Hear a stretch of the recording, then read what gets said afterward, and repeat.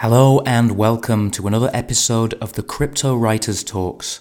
Today's session is a deep dive session with typographic artist and all-round wonderful person, Merchant Coppola. And this session is hosted by Devoid, that's me. We'll be talking about everything from Merch's unique style and his use of creative typographic layouts, all the way through to the origins of his name and how he got started with NFTs last year. This was just such a thoughtful and interesting conversation, so I think you're going to enjoy it. Here goes. Okay, hello and welcome to another CW Talks episode brought to you by the CW Discord. And today's session is a deep dive. And I'm here, I being Devoid, I'm here with Merchant Coppola, who is a literary artist, experimental kind of typography and visual poetry focused. Also a writer, community builder, and I've been a bit fascinated with Merch ever since I joined this space a year ago. So Merch, welcome, and how are you doing? Thank you for having me, first of all. I'm doing fine, just getting into evening mood, and a talk is just the right thing for me now. For sure. What is evening mood at your side? I'm just finished with my day job and did a little bit of community stuff on the Hickett Nook community Discord, and now I'm just trying to relax a little bit. Very good. I kind of had a picture suddenly of you sat there with maybe a glass of red wine or something, and kind of like the lights were down. Yeah, it's beer actually today. Oh, perfect. I'm very jealous. I didn't plan ahead well enough, but that sounds great. So this is, strangely, actually, Merch, this is the first time that we've been able to chat properly. But we have chatted quite a few times on Twitter because whenever I have a question about almost anything, you're one of the first people that I go to. So I remember the first conversation we had was me picking your brains about typographic layout, which is something that we're going to get into shortly, but also anything from Hickett Nook kind of community-based or kind of technical-based. And I just wanted to say, before we really kick in too far, it's honestly a pleasure to have people like you kind of in the community and to know that you're around, because it's what makes this space so wonderful, and you've genuinely helped me over the last year. So thank you for that. I really appreciate it. Oh, yeah. No worries. That's what you say, right? Yeah. It's fun. It's fun. The whole community part of all of this is a big part of, I think, the whole thing we are doing here, right? It's an integral part of what we are doing and how we are creating in the space, I think. So helping each other is part of that. I think so, yeah. And I think it's interesting, and we'll probably circle back to this point later as well. You kind of mentioned fun there. Like, it is fun. It's all more fun together, right? When we're playing in this space together, it encourages everybody to experiment and try new things. So I think when we work together in that way, it creates a kind of freedom, whereas I think everybody that I've met in this space has also at times worked in other industries that are much less fun, much less free, and kind of encourage people to sit down rather than stand up, if you know what I'm saying. So it's a good thing. And so the first thing that I'm kind of most excited to talk to you about is really this whole experiments in typography piece. And I'm kind of interested to know, because obviously I've known you in this space over the last year, but I'm interested to know kind of how you got started with the kind of work that you do, and how that's kind of morphed into the work that you're doing now. Yeah. Where did it start? Well, I never thought of myself as a real visual artist first. I've always been interested in the fine arts and visual arts. My mother is a fine artist and my uncle is a painter. So I had lots of museum visits in my youth and in my childhood, which I always loved. I've always been interested in engaging with art. on some kind of level, but I never thought of myself as a real artist in the sense that it's a visual artist, right? A painter or something, or a sculptor. But what I did, in, yeah, I engaged with literature too, and I started writing. And in my community radio station, I host a German literature. It's a it's a strange format where we talk about local literature in a very strange kind of way. And from that, there was a show we did where I always prepare the topics, and it was about what was it? Uh, I don't remember what the topic exactly was, but it touched on NFTs in some. It was fitting to talk about NFTs in that radio show. And then I started really looking into it. I heard of it before, but then for this show, I wanted to mint an NFT. And it was in March, I think, last year. And then, yeah, I just for fun minted something on Hicket Nunk because it was damn cheap and it was part of this radio show. And from then on, I just was sucked into Hicket Nunk. And I thought, what can I do here? How can I contribute in a creative way? And so what I did was I merged kind of the visual stuff I loved, but I wasn't able to do like fine art painting. I merged it with literature and with the idea of words and taking simple ideas and yeah, making them into a format that fits onto this platform. And I really think the platform Hicket Nunk itself influenced the whole style I was developing around that time. That's so interesting, Merch. That's kind of like that's an origin story I wasn't expecting. So when would you say this was? Because it sounds like you're saying that you kind of minted for the first time last year for this radio show. Is that right? Yes, this was my first mint. I thought it was just a funny thing to do to understand how it works and what it means and what it does, basically. And okay, there's another part to the story. My wife is an illustrator, and we always like I talked to her before and said maybe you could try this too. So I tried to onboard her. She did try it a little bit, but at the moment she doesn't really mint, but she minted a few pieces. And this was kind of I tried to help her and try to yeah to um, how would you say it? Yeah, to cheer her to do it. And this was how I also got more and more involved over the time. That's really interesting. And it's also very interesting the way you talk about how the platform that you used it's kind of you found the platform found you, because the other art that you saw on there kind of maybe encouraged you to produce in a particular way. But now you've produced so many pieces over the last year. It's hard to imagine that wasn't already work that you were fully ingrained in for years prior. That's really interesting. Yeah, I think I wouldn't have had the courage to do it if it was just me doing something, right? I would probably write in German still because that's easier for me. Mm-hmm. And if there wasn't this kind of community or feedback and engagement with the whole stuff, I would probably have not had the courage to keep on doing it, right? So this is maybe why this community part and the platform part is pretty important to me, because it really encouraged me to develop a certain style. At least I hope I developed a certain style that's recognizable.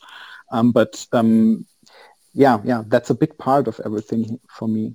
Yeah, I would say that, Merch, you've probably got the most recognizable style of anybody that I kind of am aware of on the platform. It's, it really is so incredibly clean and clear, the work that you do. And it might be interesting for us to just take almost like a tiny back step. And I'm interested to know how you would describe to somebody, you know, kind of what your work is, if that makes sense. Because you said there's this interesting play where you didn't feel like you were necessarily a real visual artist, but obviously a very visual element to your work.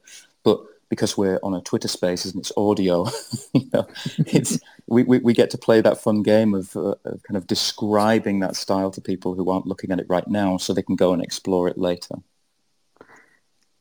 How would I describe it? Yeah,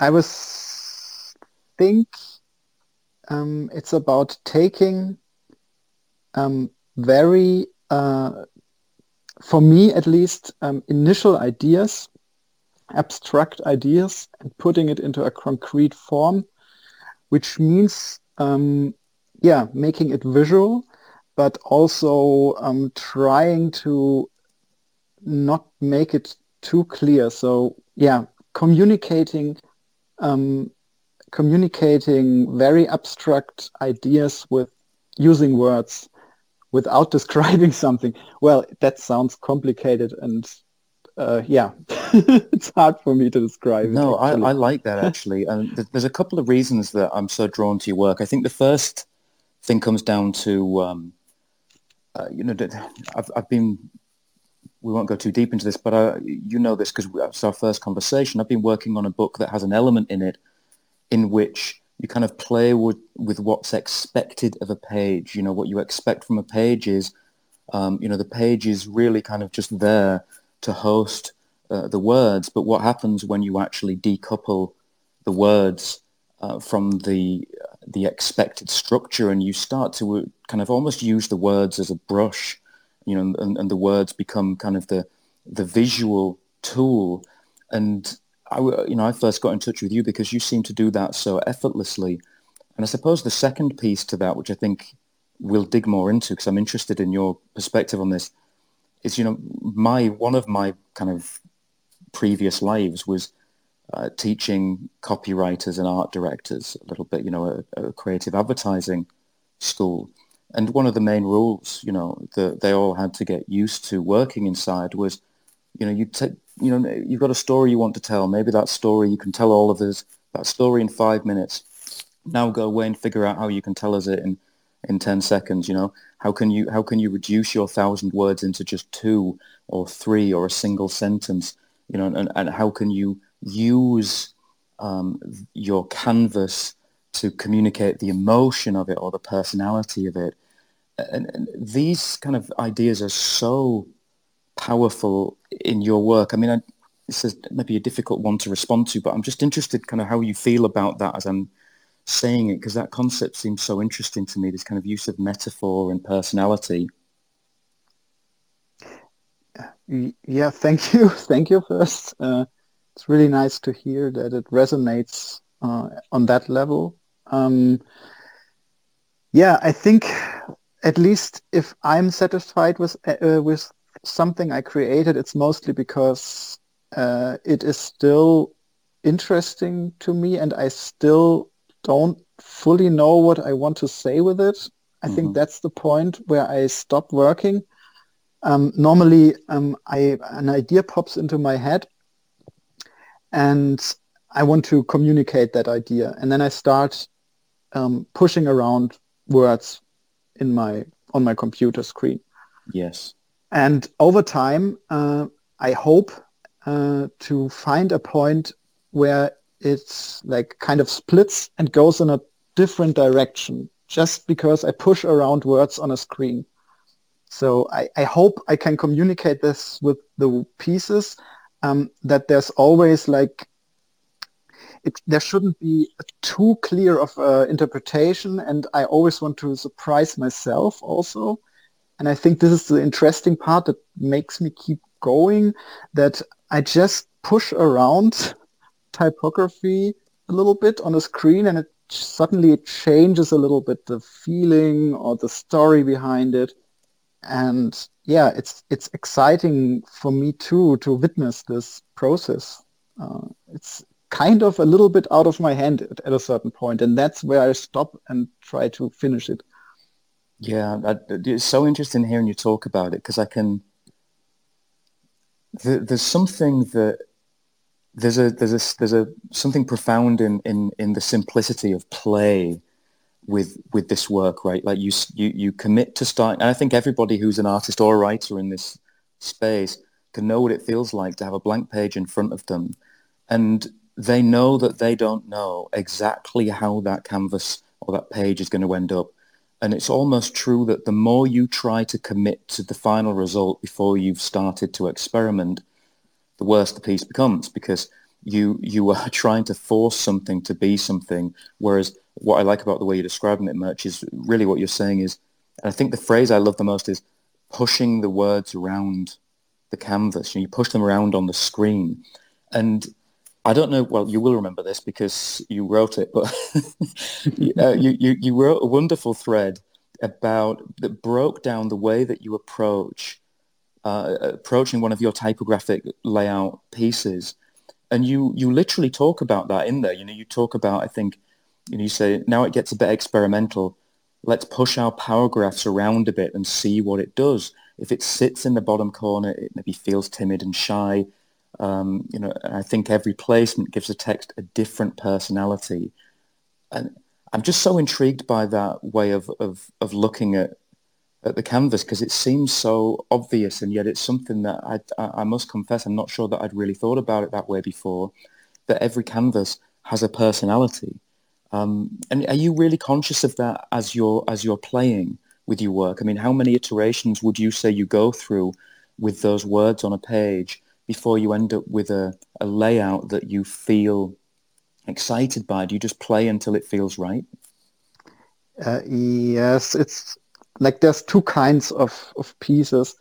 Some of those come ready in my head, and I have to like I have to be careful that I just don't just put them onto the canvas and go for it because I think that would be too easy or I don't know, not engaging enough with it. Mm-hmm. Um, and then there's the other way around where I sit down and just use a phrase or a found phrase. This is something I like to do too. I love to just take phrases, maybe overused phrases, and try to play with them a little bit.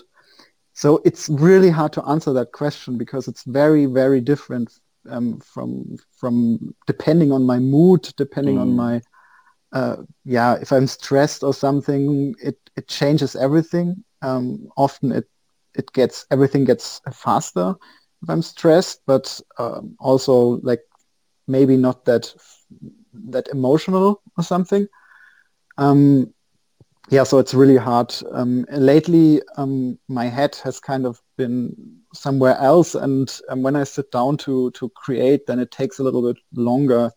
And I think it's also a challenge that every creative will face sooner or later. Is developing and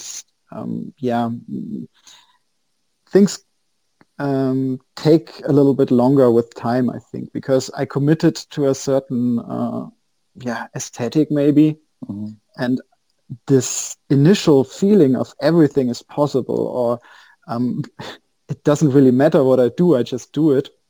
This is something you have to preserve, and that takes a little bit of work to preserve for yourself. I think at least that's my mm. uh, uh, that's how I feel. Yeah. Yeah, and there's a real freedom to that. I think it's an aspirational place to be in, that you're kind of allowing things to be what they are, and you're willing to show up as in a different way to each canvas. I think that's really important. You mentioned in there that sometimes you use found phrases.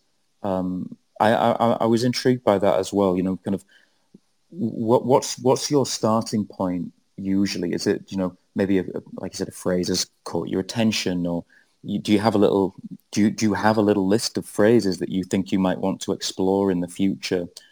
Where do you start usually? Yeah, I think like as far as I know, most writers have some kind of lists going Hmm. on somewhere, right? Yeah. I have that too, but now it's split in English and German because, yeah, the English language is now a thing for me, which I actually use. Um, yeah, for this project, I would say I mostly use stuff that's popping into my head. I don't have that much lists going on, actually. The phrase or the word that I want to use is one that I will remember on the next day after it pops up into my head. So that's maybe that's a pre-filtering of phrases for me. So I try to realize what pops into my head and then keep it until I find time to actually do it. I think lots of ideas already like discarded themselves through that filter, but I think that's fine. And yeah, and then I just do a rough draft. You see, in the pieces are so simple that I can draft it out pretty quickly, and then it sits there. And sometimes I do pieces, and they just don't work for me, so they remain in this drafting stage. I have a whole bunch of those that I don't feel finished or the right time. It's often also a question of timing. I have a whole bunch of pieces that I would love to release, but they are just waiting for the right time, I guess. Sometimes they just fit. I don't know. I can't put my finger on it, but sometimes I know now is the time to release this or that, or this one has to wait a little longer. Yeah, that's really interesting. So I guess there's a whole backlog of Merchant Coppola pieces just waiting for the right Yes. time. That's good. That's good.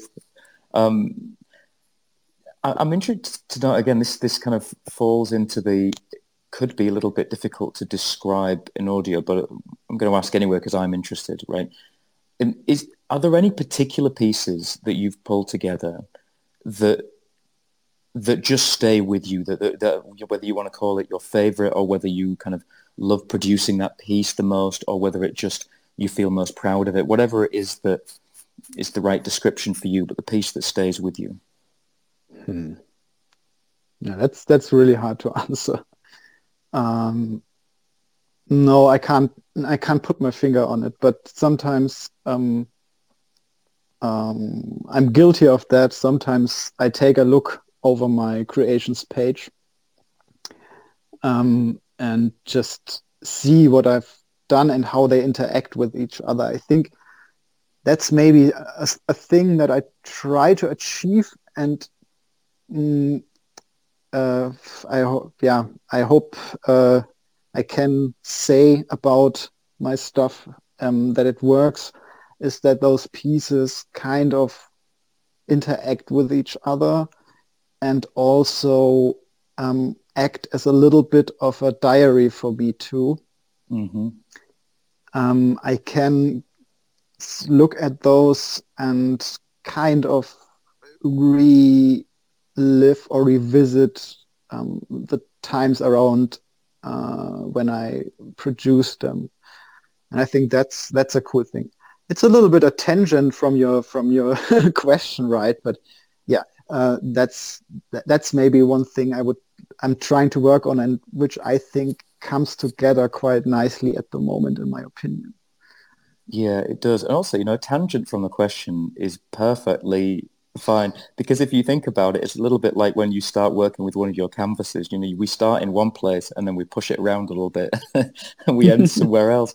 And that's fine because, you know, what's so lovely about this is I've seen so much of your work and I'm getting that lovely little insight into kind of the way that you approach it and the way you think about it.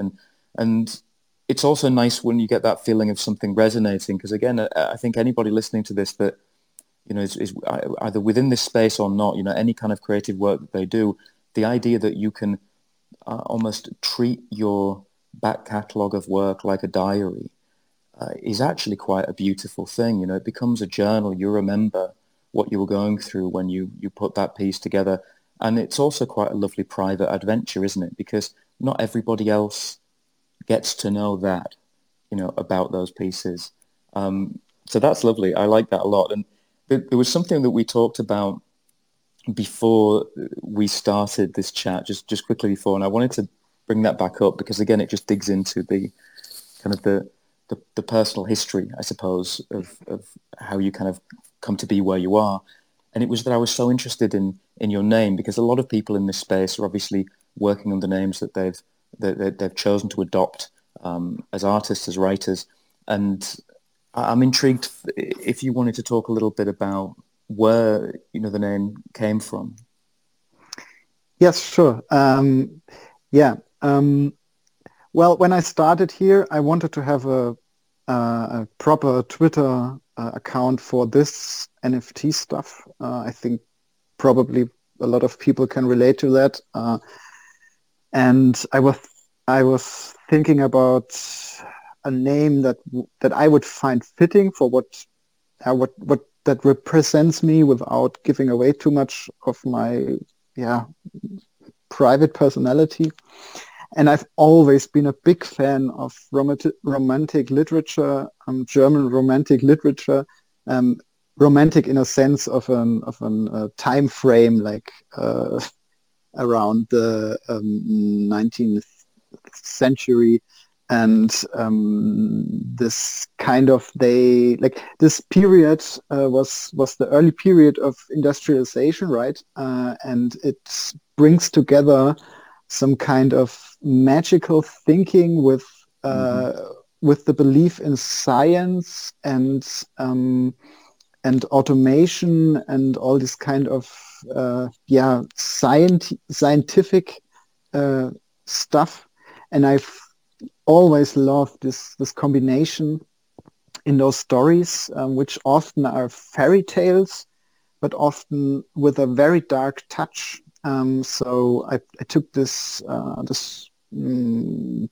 figure, not figure, how is it called, this name from a book and called Der Sandmann, the Sandman, which is basically a little fairy tale, a crafted fairy tale. I don't know if you have this term,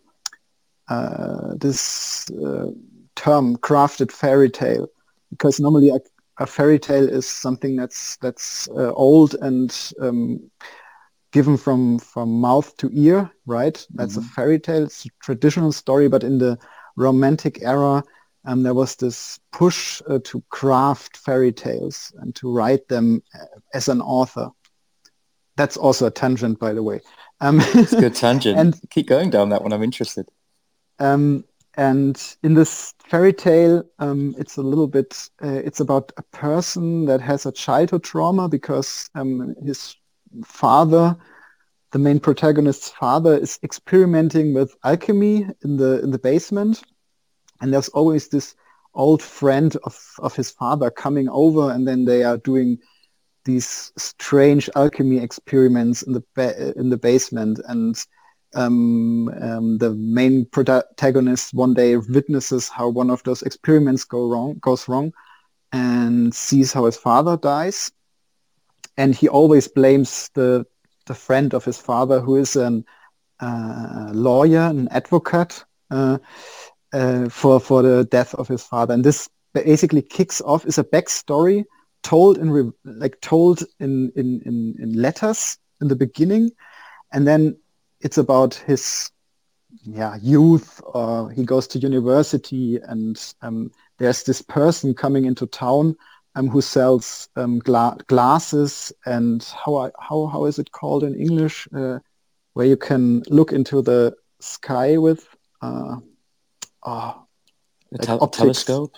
Yeah, telescopes. And it's called in German, this particular thing is called Wetterglas, which means weather glass. I don't know exactly where yeah, anyways. So an optic, a guy that sells glasses. And the main protagonist thinks he sees this lawyer again in this person. And he's slowly growing madder and madder. And also another person in the university is building a robot. There was a period in the century where they try to build humans, automats, like robots, but this word wasn't invented back then. So they built something that looked like a human and did some kind of movements. And this plays with this motive. And he falls in love with this robot girl, and and is more and more descending into madness. And it's really hard for me to describe it in English, but this book is so magical to me somehow because it's written in such a far era, but plays with so much motives you would find in today's sci-fi novels or fantasy novels. Yeah. And it also has such a cool structure. It's told with letters. Sometimes you have a how is it called? Sorry if my English is just not good No, enough. this is great. Keep going. Sometimes you have the person who is actually writing, not actually writing the book, but is telling the story, addressing the audience. Like there's so much levels you can go into the book.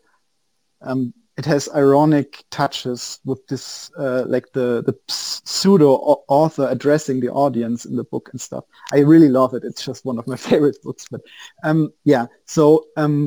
took the name of the guy selling glasses, who is the merchant. I took it and used it because, I love the idea of someone dealing with glasses that distort reality or something, because this is one motive. And the main protagonist at the end looks through one of those glasses and sees the robot again, and it distorts his reality, and he then commits suicide. I love this idea of glasses distorting reality, and a merchant, of course. Of course, yeah. Well, I mean, first of all, I'm immediately going to go out and get hold of a copy of that story because that sounds right up my street. That sounds absolutely awesome. But I'm also intrigued, and maybe I'm stretching this too far, but this idea of glasses that distort reality, is that something that ever kind of feels like it feeds into anything that you do? I mean, because there's so much play in that way with your work. Yeah, it would be too nice to say yes now, but I have to admit, when I picked the name, I didn't even think about typography or writing visual poems or something. This came later, but maybe it's a subconscious thing, right? But I think I mean, this is too big a subject to dive into now, but I always find it interesting when people talk about whether it's their favorite books or themes that keep going back to them. You know, you can read too deep into things, I suppose, but at the same time, it's not uncommon to find that people can play out these themes within there's questions. Maybe that's what I'm saying. There's often questions that people consistently answer over and over again throughout their life, and these questions they get drawn to within stories, in people, and then they also kind of find themselves, answering them through their work or exploring them.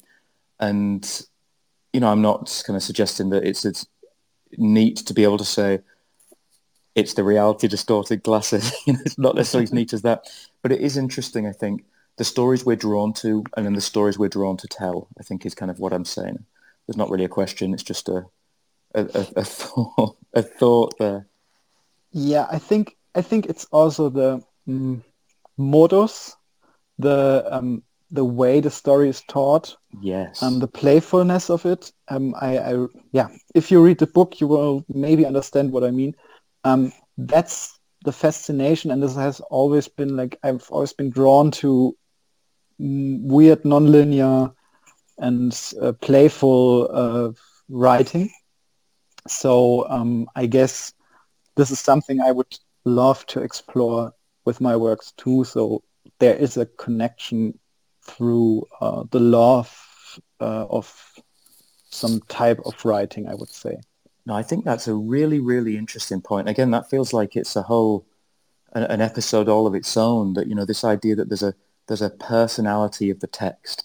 There's a and you mentioned this a few times, as the playfulness and the non-linearity of something, and you are literally playing with our expectations of the way that words should appear on a page.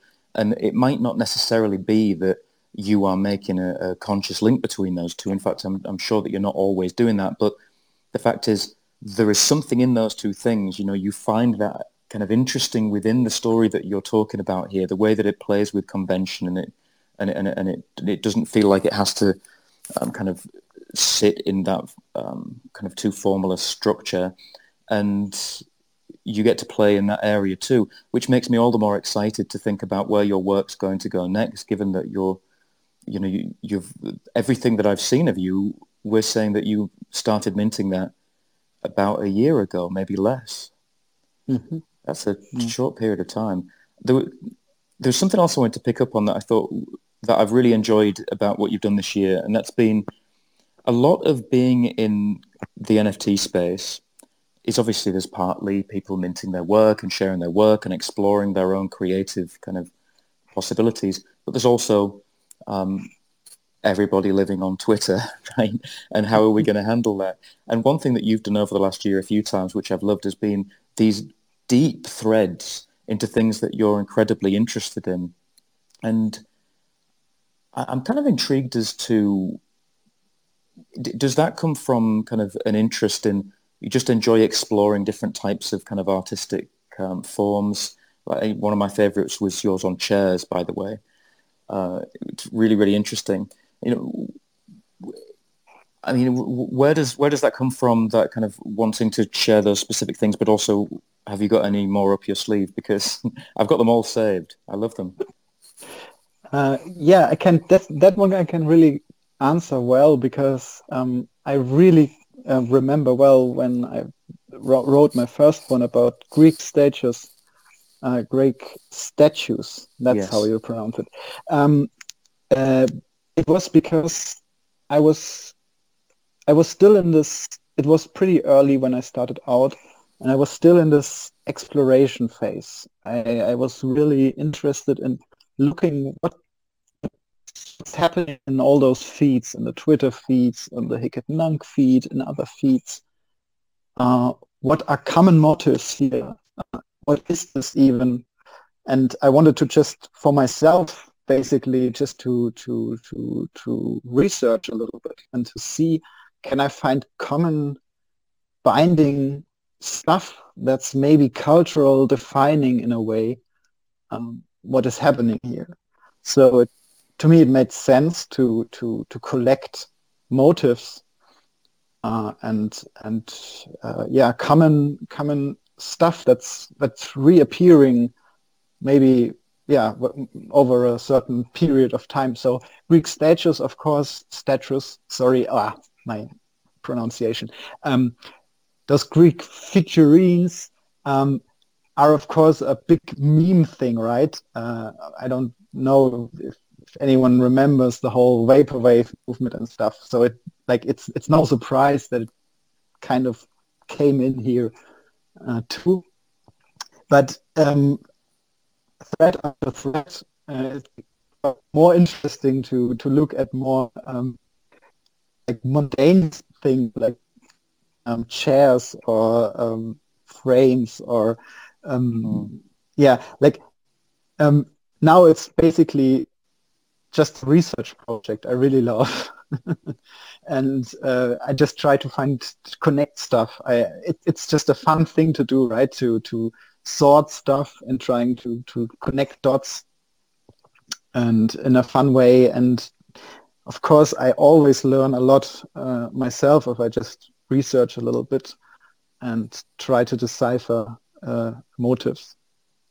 Of course, yeah. And that's something that it's popped up a couple of times on previous episodes. It's this composability of groups, when you get a group of people together and they're willing to explore ideas out loud, like you're talking about, you're interested in researching this yourself.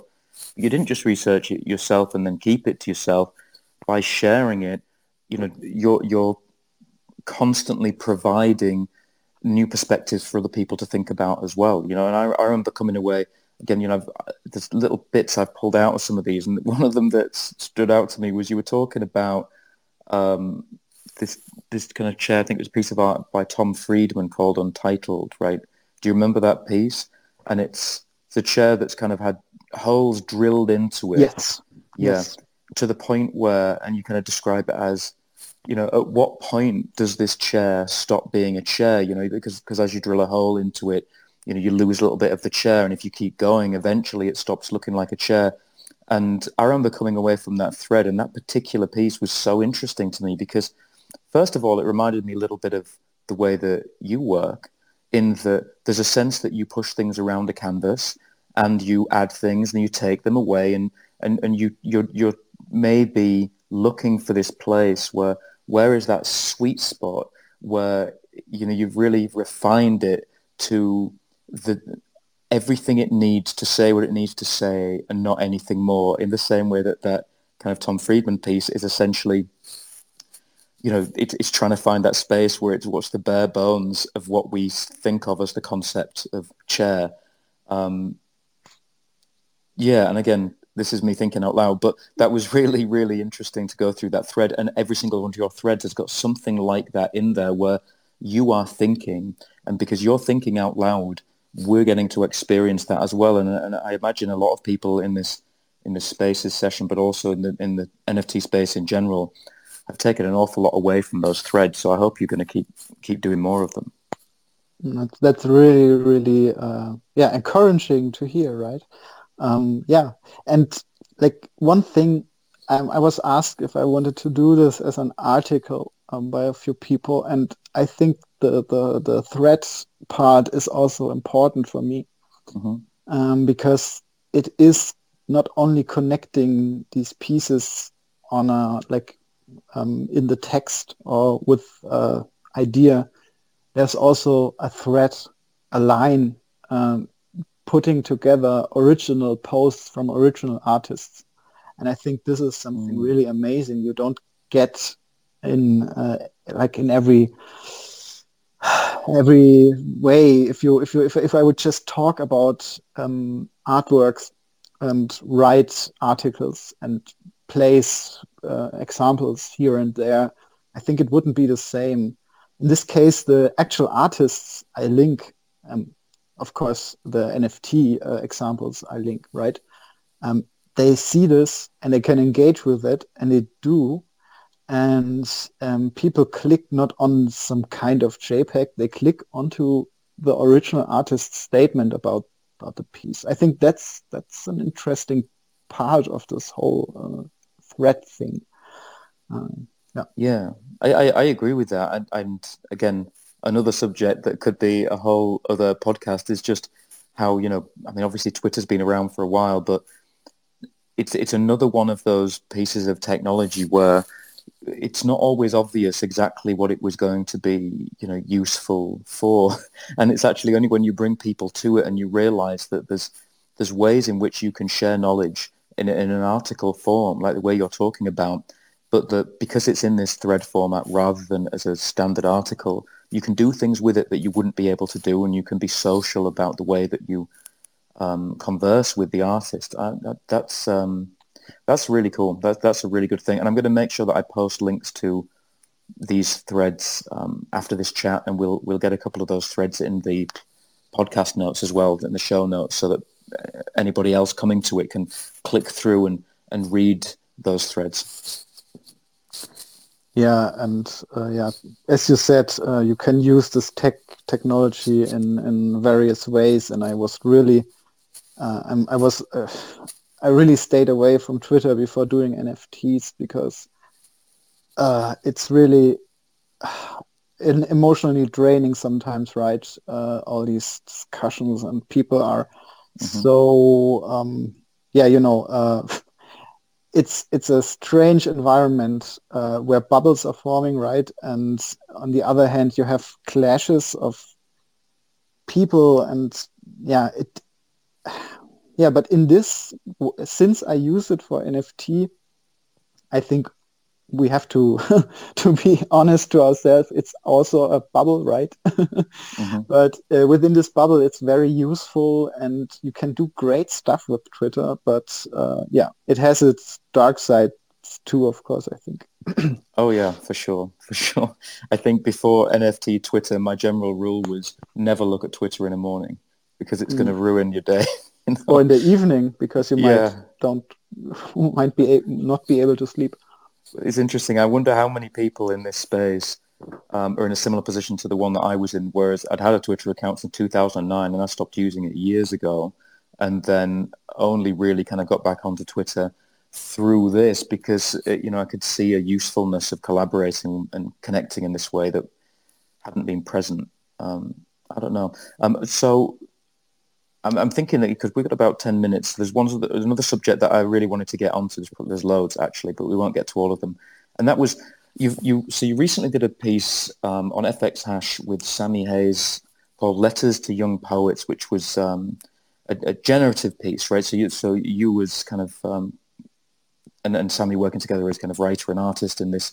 And I'm interested, first of all, if you could kind of tell us a little bit about Letters to Young Poets and kind of how you see that project, but also this decision to try generative work where you have just that little bit less fine motor control, given how much independence you've always had to kind of oversee the final canvas.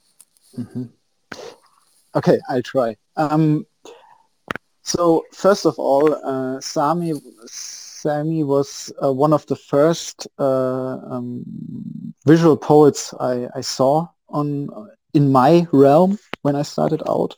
So his work had lots of influence on me in a sense that I was especially in the first period when I started, I was looking for other text visual artists because yeah, just to see to get kind of yeah to see if someone else is also on this kind of track path. Yeah, And I found a few, and Sami was one of them. So I was always kind of thinking about how would it look like if two visual poets would collaborate.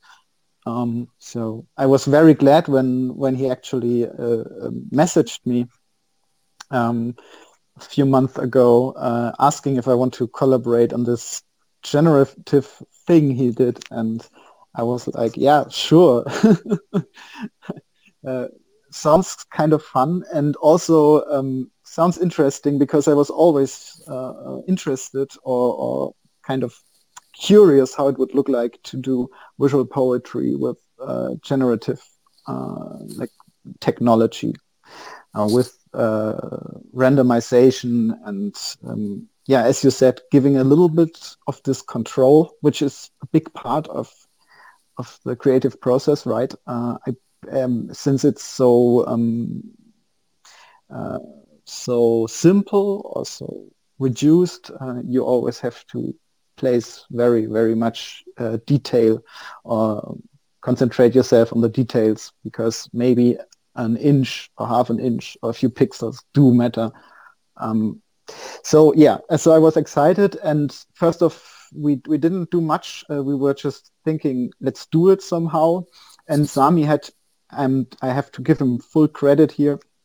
He had lots of layers he wanted to combine already prepared when he approached me. So I was basically thrown into that with some semi kind of concept already established. And yeah, and then he showed me what he has come up, and I looked at it and thought, I think the first thing I wrote back was this has huge data potential because I liked the way it reflected kind of the randomness of Dadaism, which is also something that I really love and that has a huge influence on me, the Dada movement. And we tried a little bit around. He had this early stage of a code for this where you would just combine randomly those layers, and we just send around layers to each other and just say, hey, let's put this 10 layers in and see what happens. And you know, this was such a playful and funny way of working. mm, It was so relaxing because you just you just put stuff into a magical machine, and the magical machine will push out stuff. Yeah. And all I talked about this before in this talk, actually, like the stress of having established an aesthetic you want to pursue, and thinking in that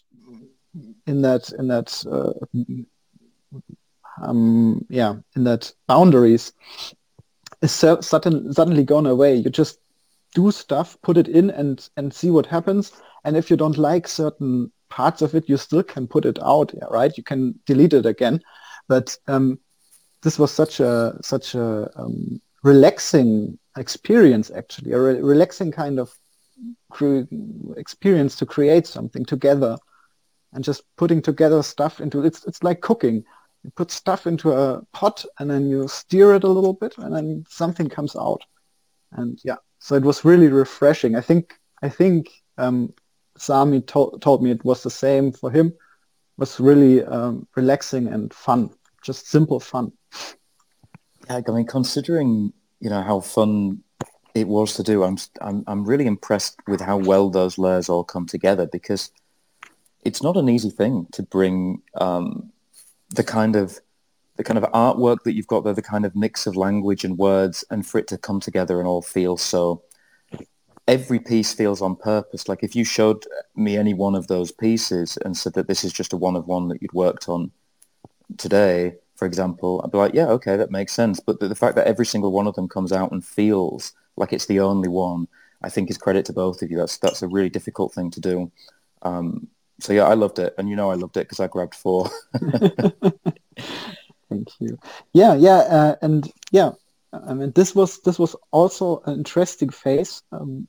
I talked about the early stages where we just threw in layers, right? And then came a phase where we had to fine tune the layers so they don't overlap in the wrong way, kind of, right? Because they Mm-hmm. were thrown together randomly, so they all have to be spaced or blocked out a little bit. And this was very interesting because this was still kind of going with the flow of everything, right? Pushing the button to create something new. We had this script that would create um, random iterations, just so we see what happens. And Mm-hmm. then sometimes I just sat there and for half an hour and just create generate and see how they would line up. And yeah, it was very interesting and also taught us a lot about how we work, I think, because you analyze the stuff differently when it's randomized. Yeah. Yeah. And what was nice about that when I first saw that project is it really didn't, because obviously, you talked about before, you've got an aesthetic, you've got something that's recognizable in the way that you work. If anybody goes onto your Showtime page, there's a real beauty in the fact that every piece feels entirely individual, yet they all feel like they're from the same author, right? There's definitely that feel there, which is wonderful. But the fact that you've managed to move away from the that look, I suppose, that visual style, with the kind of the black text on the white canvas, and still it's very clear that this is, Merchant Coppola work in here. I think that's a really real testament, because I think I mentioned earlier in here, I'm interested to see what you do next, and you said you've got more pieces that, are ready to come out. But all of us are going to go on this journey for 6 months, for the next year, for longer and longer, where we see our styles develop. And I think watching the way that your style has then moved into this particular project with Sami is a really good example of how you don't have to lose your style as you evolve, right? That's really interesting. So I'd recommend anybody playing with that idea in their head of how do I evolve my personal style where I don't lose myself, but I still go and visit new places. This is a great example of how that can be done. Merch, is there anything that you would like to kind of add, or anywhere you'd like to direct people to as we reach the end of this chat? I guess all the crypto writers I would direct to the crypto writers Discord, but I think you're already there, right? um, yeah. No, I would say. it's always good to go uh, into new spaces, try collaborations. Like I think this is something.